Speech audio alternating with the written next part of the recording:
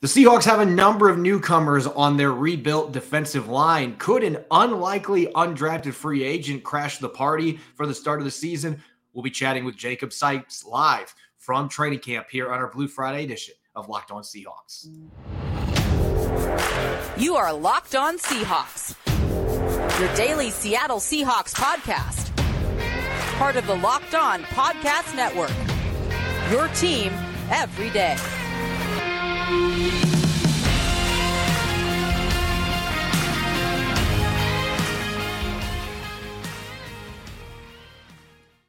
Greetings, 12. This is Corbin Smith, host of the Locked On Seahawks podcast, your daily Seahawks podcast, part of the Locked On Podcast Network, your team every day. Glad to be joined for Blue Friday by my co-host Nick Lee, who is back from being overseas in England and Wales. We are glad to have him back in the saddle again for Locked On Seahawks. And we got a big preseason game coming up tomorrow, so we'll be diving into what to watch on defense and dishing out our picks to click for preseason week number 2. As always, a special thanks to all the 12s for listening in, whether you're tuning in from Las Vegas, Nevada, or overseas in Portugal. We greatly appreciate your support listening to Locked On Seahawks 5 days a week. Now for your lead story here on our Blue Friday edition of Locked On Seahawks. Seattle has overhauled its defensive line. For the most part, the players that are on their D-line now were not on the roster last year. Even Jared Reed, who played 5 seasons in Seattle to start his career, he was with the Green Bay Packers last year. Draymond Jones was with the Broncos. Mike Morris was at Michigan. Cameron Young was at Mississippi State. This defensive line has been completely retooled for the most part. And with that, Nick, there's always a chance for a surprise when you have that many new pieces that are battling for roster spots. And it looks like Jacob Sykes, the undrafted rookie out of UCLA, has surfaced as that potential surprise, a guy that's getting a lot of reps with the second team. And he had a very impressive team debut against the Vikings last week with 4 quarterback pressures and a pressure rate north of 20%, a 96th percentile athlete defensive tackle. This guy has now become a player to keep a very close eye on in these last 2 preseason games. Definitely. He's one of those guys where you weren't really looking at him before the game started. But as I rewatched the game Friday morning, since it was a 3 a.m. kickoff for me over the UK, he immediately jumped off the page as, oh, who's a 69 that keeps getting in the backfield? He kept finding ways to get back there. And, of course, it's cliche. You know, when you see Harvard, as you do, you expect brains, you expect cleverness, you expect him to be one of the sharpest players on the roster. And maybe, sometimes those guys come into the league like, yeah, they're really smart. Yeah, they're really, they got all these brains, but the athleticism really isn't there. That is absolutely not the case with Jacob Sykes. He's like the whole package. He's got the brains and he's got the athleticism. And that game against the Vikings, he really stood out. He was the second highest graded pass rusher on the Seahawks. Only Levi Bell was better at. He had an 84.6 rating.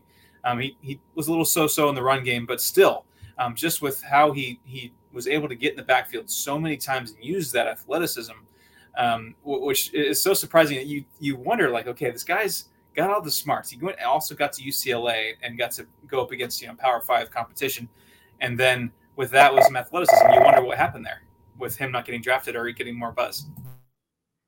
Yeah, I don't know. This is a guy that coming out of UCLA had such impressive athletic testing. And by the way, Pro Football Focus had him as a 3rd-team All Pac-12 selection, even though he only started 6 games for the Bruins. He was a key part of their run defense, taking a big step forward last year at UCLA. And so, yeah, PFF might not have liked the run defense in this particular game against the Vikings, but I saw several plays where he held up well. And just look at the type of personnel the Seahawks are going with. Draymond Jones and Mike Morris and Mario Edwards. A lot of these guys are in that smaller variety. They're in that 280 to 285 pound range.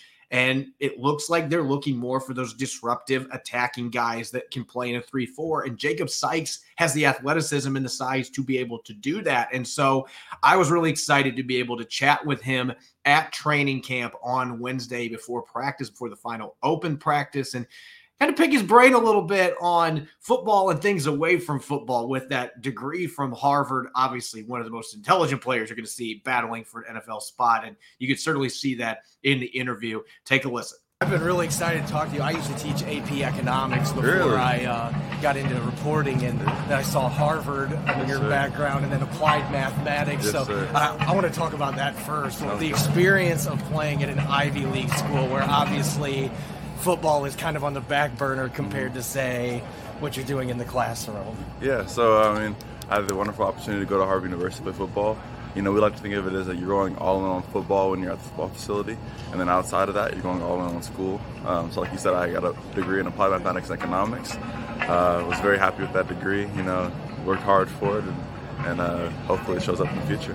Why applied mathematics and economics? Because I didn't know you had an economics background, so now I'm extremely intrigued about it. I did applied mathematics and economics. Actually, I started off in computer science, and the computer science course, although it was fun, there was 2 classes that I have to take concurrently in season, and I didn't want to do that because I take like 24 hours a week.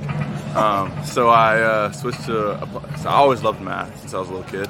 I went to applied mathematics, and economics was a field that I think that is booming right now. And you can get some lucrative opportunities in, and also you can kind of have control over your career path.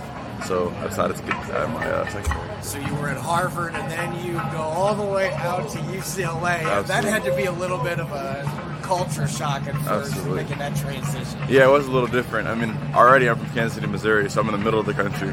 For first college, I go to the East Coast, and second college, I go to the West Coast. So I just kind of You've been everywhere. yeah, I learned to kind of adapt and overcome, and kind of assimilate into different cultures and figure out from there. What was the biggest lesson that you learned playing at UCLA? Because that's obviously a big jump going from Ivy League. There's been other Harvard players that have gotten chances in the NFL. The Seahawks had a few players from there, but it's a different animal when you're playing in a Power 5 conference. Yeah, I would say outworking people is invaluable.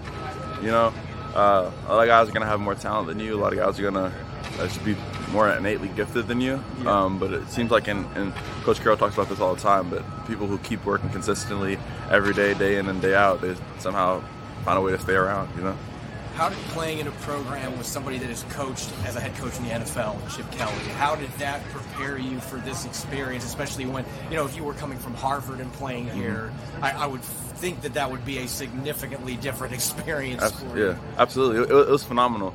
His background, his expertise, just knowing how to train athletes, knowing, getting on an NFL routine, learning how to take care of your body, all this stuff is invaluable to you when you go to the next level. How'd you feel about the way you played in your first preseason game? I had a 22% pressure rate from you in that game. How'd you feel about it? I felt like I had a lot of room for improvement, Obviously, I hold myself to high standards. I want to be the best all the time. Everyone should go on the field thinking that they're the best player on the field at that time. And I saw a lot of areas which I can improve in. Some things I did good, but I try to focus on how I can be better for the next game. And, that game's kind of behind me now, and I just want to put all my attention on being the best version of myself in this next game. So what were you not pleased with your performance in that game in particular? What jumped out to you? Just a lot of different areas, I want to make every play that comes to me. I don't want to play outside of my frame, but I want to make sure that I dominate everything that is close to me. So everything that I can control, I want to control. How does the role they have you playing in the defensive line compare to what you did at UCLA and at Harvard? And I'm not sure. I haven't seen any Harvard All-22. I've been trying to get my hands on it. Gotcha. But I did see some of your UCLA tape. So how does it compare to what the Seahawks are asking you to do? Yeah, it's very similar. I like to I'm confident in my versatility that I can play kind of everywhere on the line. And kind of all the teams that I've been on so far have complimented me with that, which is really good. So I can kind of play anywhere from shade to 3 to 4 to 5 to whatever. It's more just like whenever you're in, you go in, you play hard, and you handle that job assignment. You go back in, handle that next job assignment. What's the toughest adjustment that you've had to make coming to the NFL, going against an offensive lineman and playing all those multiple positions? That's a good question. Maybe just kind of the tricks of the trade, if that makes sense. The technique here is takes a step up from college. Everybody's savvy in their technique. Everybody knows what they're doing, and just understanding that they know what they're doing, and they're going to try to show you things that you haven't seen before, and that you have to be ready for, is kind of what it is. And I'm going to finish off with this. What has it been like getting to play with Jaron Reed, Draymond Jones, two guys that are not necessarily the big-bodied guys in the middle, but they have the athleticism. They play with similar styles to you. How has that benefited you, having players like that have been in the league for a long time? It's invaluable, seeing them every day, seeing how they move, how they operate. It's like a free class of how to be the best version of me every day. So I try to take everything they say to heart, take everything they say as like an extension of myself, and kind of learn how to play like them and continue the legacy. Coming up next, we are going to be transitioning to what to watch on defense when the Seahawks battle the Cowboys in the second preseason game. We'll get to that here in a moment on our Blue Friday edition of Locked On Seahawks, which is brought your way by LinkedIn Jobs. These days, every new potential hire can feel like a high-stakes wager for your small business. You want to be 100% certain that you have access to the best qualified candidates available. That's why you have to check out LinkedIn Jobs. LinkedIn Jobs helps find the right people for your team faster and for free. When I was a site manager, LinkedIn Jobs was my go-to to post writing positions to land top candidates, and they made the process easy and seamless. All you have to do is create your job post and then add your job in the purple hashtag hiring frame to your LinkedIn profile to spread the word that you're hiring. Simple tools like screening questions make it easy to focus on candidates with the right skills and experience so you can quickly prioritize who you'd like to interview and hire. It's why small businesses rate LinkedIn Jobs #1 in delivering quality hires versus leading competitors. LinkedIn Jobs help you find the qualified candidates you want to talk to faster. Post your job for free at linkedin.com/LockedOnNFL. That's linkedin.com/LockedOnNFL to post your job for free. Terms and conditions apply. You're listening to the Blue Friday edition of Locked On Seahawks. It's your host, Corbin Smith. Glad to be joined for today's show. Back in the United States, in the mainland, Nick Lee. Glad to have him back on board. Special thanks to all the 12, as always, for making Locked On Seahawks your first listen 5 days a week. And for our everydayers out there, be looking forward to a late night post-game edition coming up tomorrow after Seahawks Cowboys. I'll be dishing out my game balls, 3 up, 3 down, and looking at key storylines coming out of the second preseason game at Lumen Field. You won't want to miss it. Let's talk about that game coming up on Saturday night at Lumen Field. Seahawks Cowboys, maybe a little bit of a preview for a regular season game. Pete Carroll was downplaying that yesterday because they play each other late in the season, so that does change things a little bit. If it was like week 2 matchup, then this would maybe be a bit more intriguing from that perspective. But we're going to be looking at defense today. We talked offense yesterday. What to watch on the defensive side of the football for the Seahawks in this game. Nick, going to dish you the mic here first. What's the first thing you're going to be watching closely for the Seahawks on defense going up against a Dallas offense that's got plenty of talent at every level on that offense? Well, they call him Captain Zero, or Agent Zero, I guess. I don't remember which one, but Captain Zero himself, Devin Bush, is he ready for his encore? Because I thought he played very, very well in that first game. 87.3 Pro Football Focus grade in 29 snaps.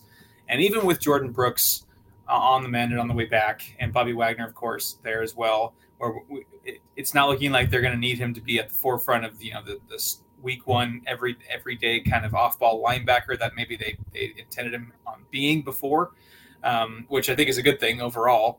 And when they signed Devin Bush, it kind of looked like he might have been a hedge for in case Brooks wasn't back in time. But now that Brooks is looking to be back, I'm really interested to see what kind of role that Devin Bush kind of carves out. Is he special teams? Certainly he provides the depth at linebacker as well. And one thing I do like about his game, and he does have a lot of holes and he's not perfect. Among those with at least 80 tackles last season, he had the 6th lowest missed tackle rate last year. He just does not miss tackles. And he's a great tackler when he actually can get in the right spot and make the play.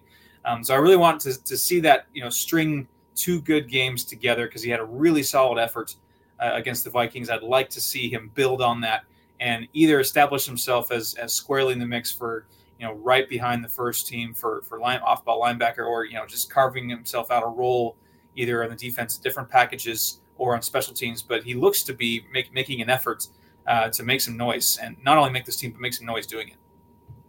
Yeah, and this is an important game for him because even though Jordan Brooks has been activated from the PUP list, he's just doing walkthroughs right now. And Pete Carroll has been non-committal about him being ready for week 1. If Devin Bush can go out and put together multiple solid preseason games, Seattle may not feel like they need to rush Jordan Brooks back out into the lineup. And I think that's a good thing. You want to make sure that Jordan Brooks is all the way back before you throw him into the starting lineup. If Devin Bush is playing well, you don't have as much reason to do that early in the season. You feel like you can get by. And he had a couple really fun plays in that preseason opener, including near the goal line. I just loved how decisive he was with his run fits and filling gaps, coming up and bashing a running back 2 yards in the backfield. Jarek Reed II was there with him in tag team. But I saw some really good physicality, and we saw the athleticism, something that's been questioned the last couple of years since he tore his ACL. So he's certainly a player that I'm going to be watching closely too. But my first priority is going to be the pass rushers in this game on the outside, because the Cowboys, I mentioned this on yesterday's episode on the defensive line, but it's the same way on their offensive line. They have done such a good job of developing players along the offensive line, and they've got really good depth at tackle. And some of those guys have had to play in regular season games because Tyron Smith's been banged up. A couple of their other guys have been banged up, and they've had to play some of these players, and they've gotten experience. So I do think that this is a good litmus test, probably a better one than last week was, even with the Vikings playing a lot of their starters on the offensive line for a few series.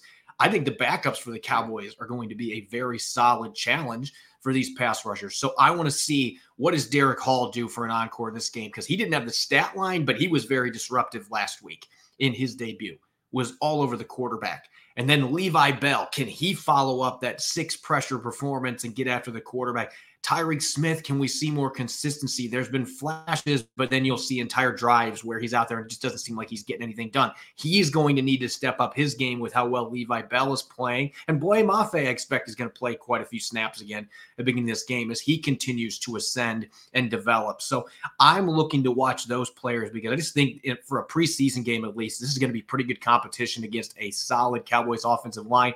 I want to see if those players can build off a really solid first game. I thought the edge rushers were excellent for the most part against the Minnesota Vikings, but can you do it against a Cowboys team where the foundation of that football team is truly the offensive and defensive line, and that's where they've prioritized things? I want to see how these edge rushers are able to control the line of scrimmage against the run and get after the quarterback, whether it's Dak Prescott early in the game, other QBs rotating in. I want to see him getting some pressure, disrupting the pocket, collapsing the pocket. Can they get it done for a second straight week? If they do, I'm going to continue to be encouraged by what I've seen from that group.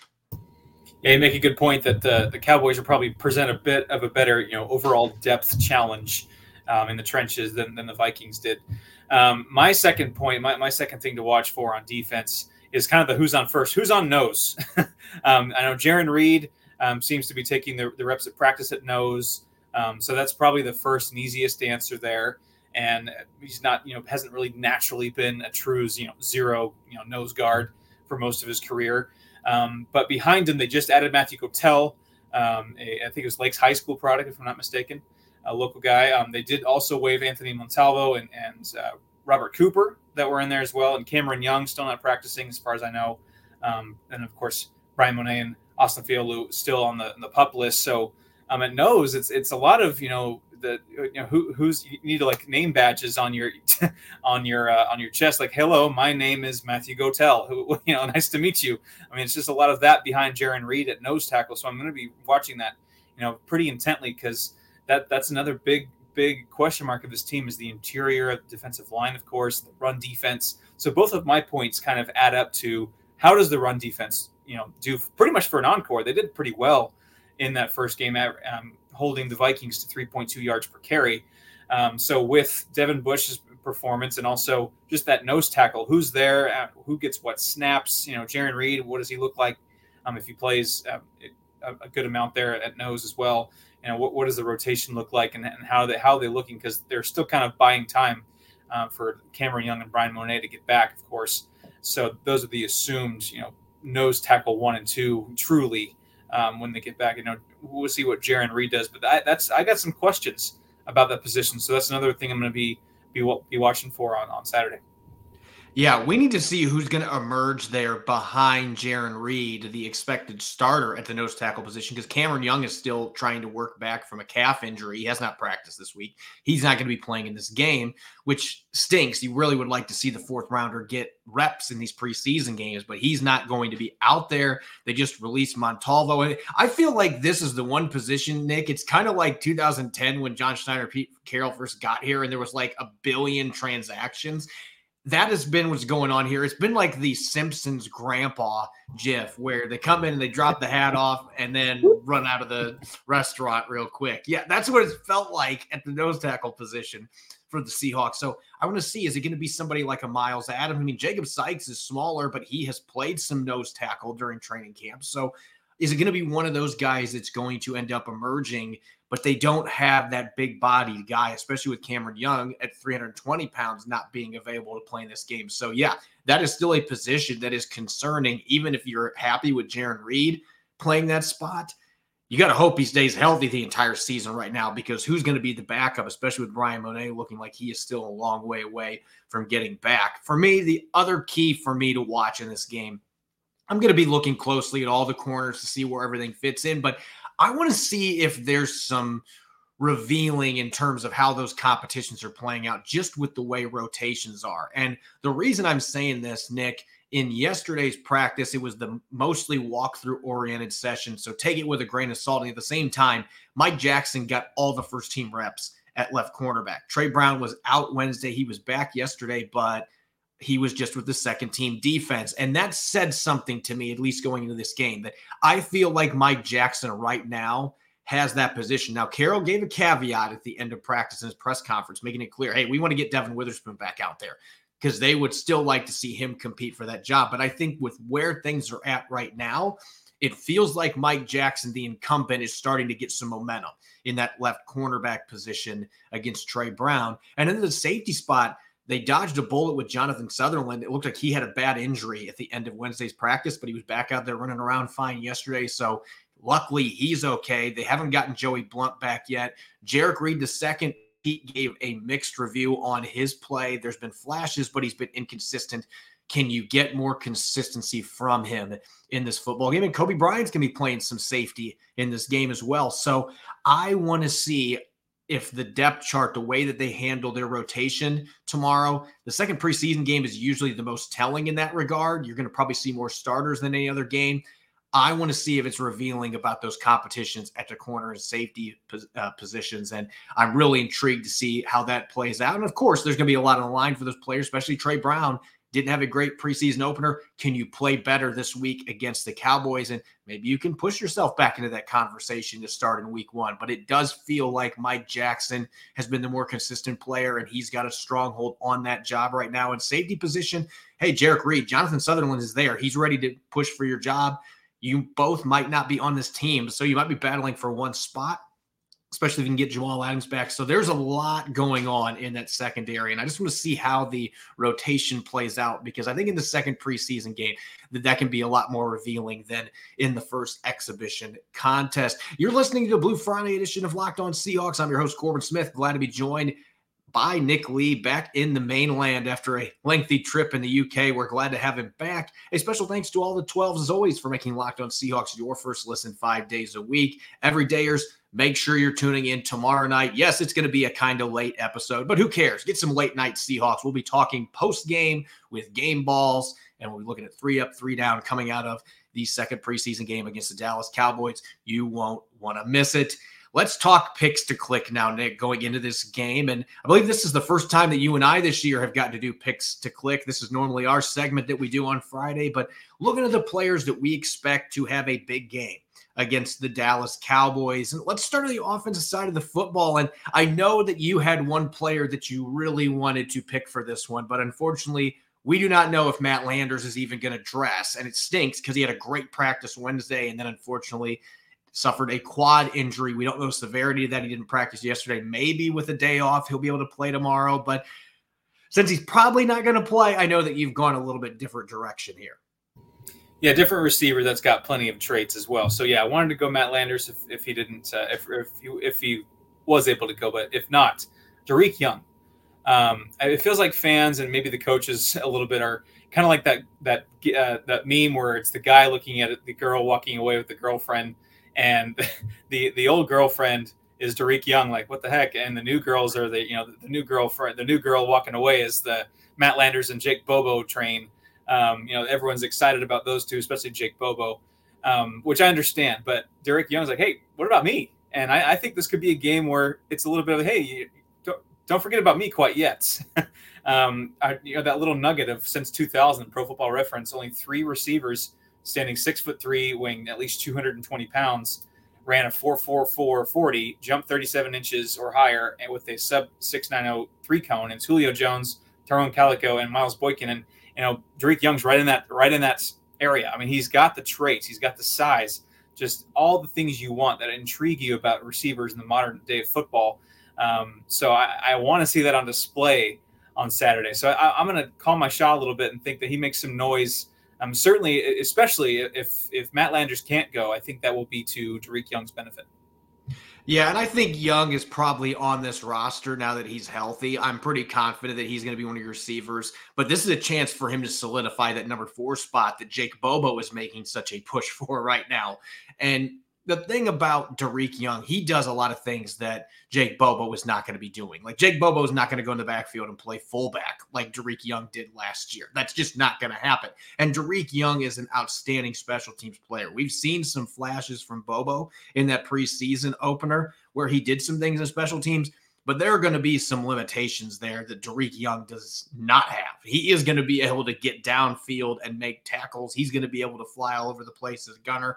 There's just advantages that he has with that athletic ability and his size. He's a thicker bodied guy than what Jake Bobo is. So this is a great opportunity for him. I'm going to go in the backfield because this is the preseason, and with Wayne Talapapa being released yesterday, and Kenny McIntosh isn't going to be playing this game, I doubt we're going to see Ken Walker III either. So this is going to be the Sir Roderick Thompson Jr. show. And I feel like he should be knighted with a name like that, Sir Roderick. But I like the way this kid runs the football. And what a lot of people don't know, he was a 3-time All Big 12 selection at Texas Tech. So this guy had a pretty good college football career, went undrafted, and he's got kind of a weird build for a running back. He's a little bit bigger in his upper body, and then he's got kind of lean legs, but this guy runs kind of upright, but he gallops and he makes up ground quicker than you expect. And there's some physicality to his game. I've liked what I've seen from him in his brief time with the Seahawks, and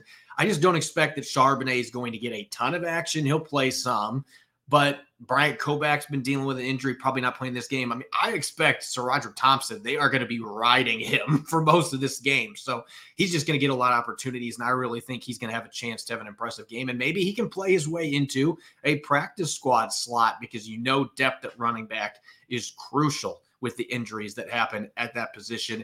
Let's flip the script now, Nick, to the defensive side of the football. And this was a lot tougher for me. Like, I was riding Sir Roderick Thompson Jr. from the outset with the situation in the backfield, but you look at the defensive side, there's a number of different players that you could choose here that would make sense as players that have a lot on the line that have a chance to have a big game against the Dallas Cowboys.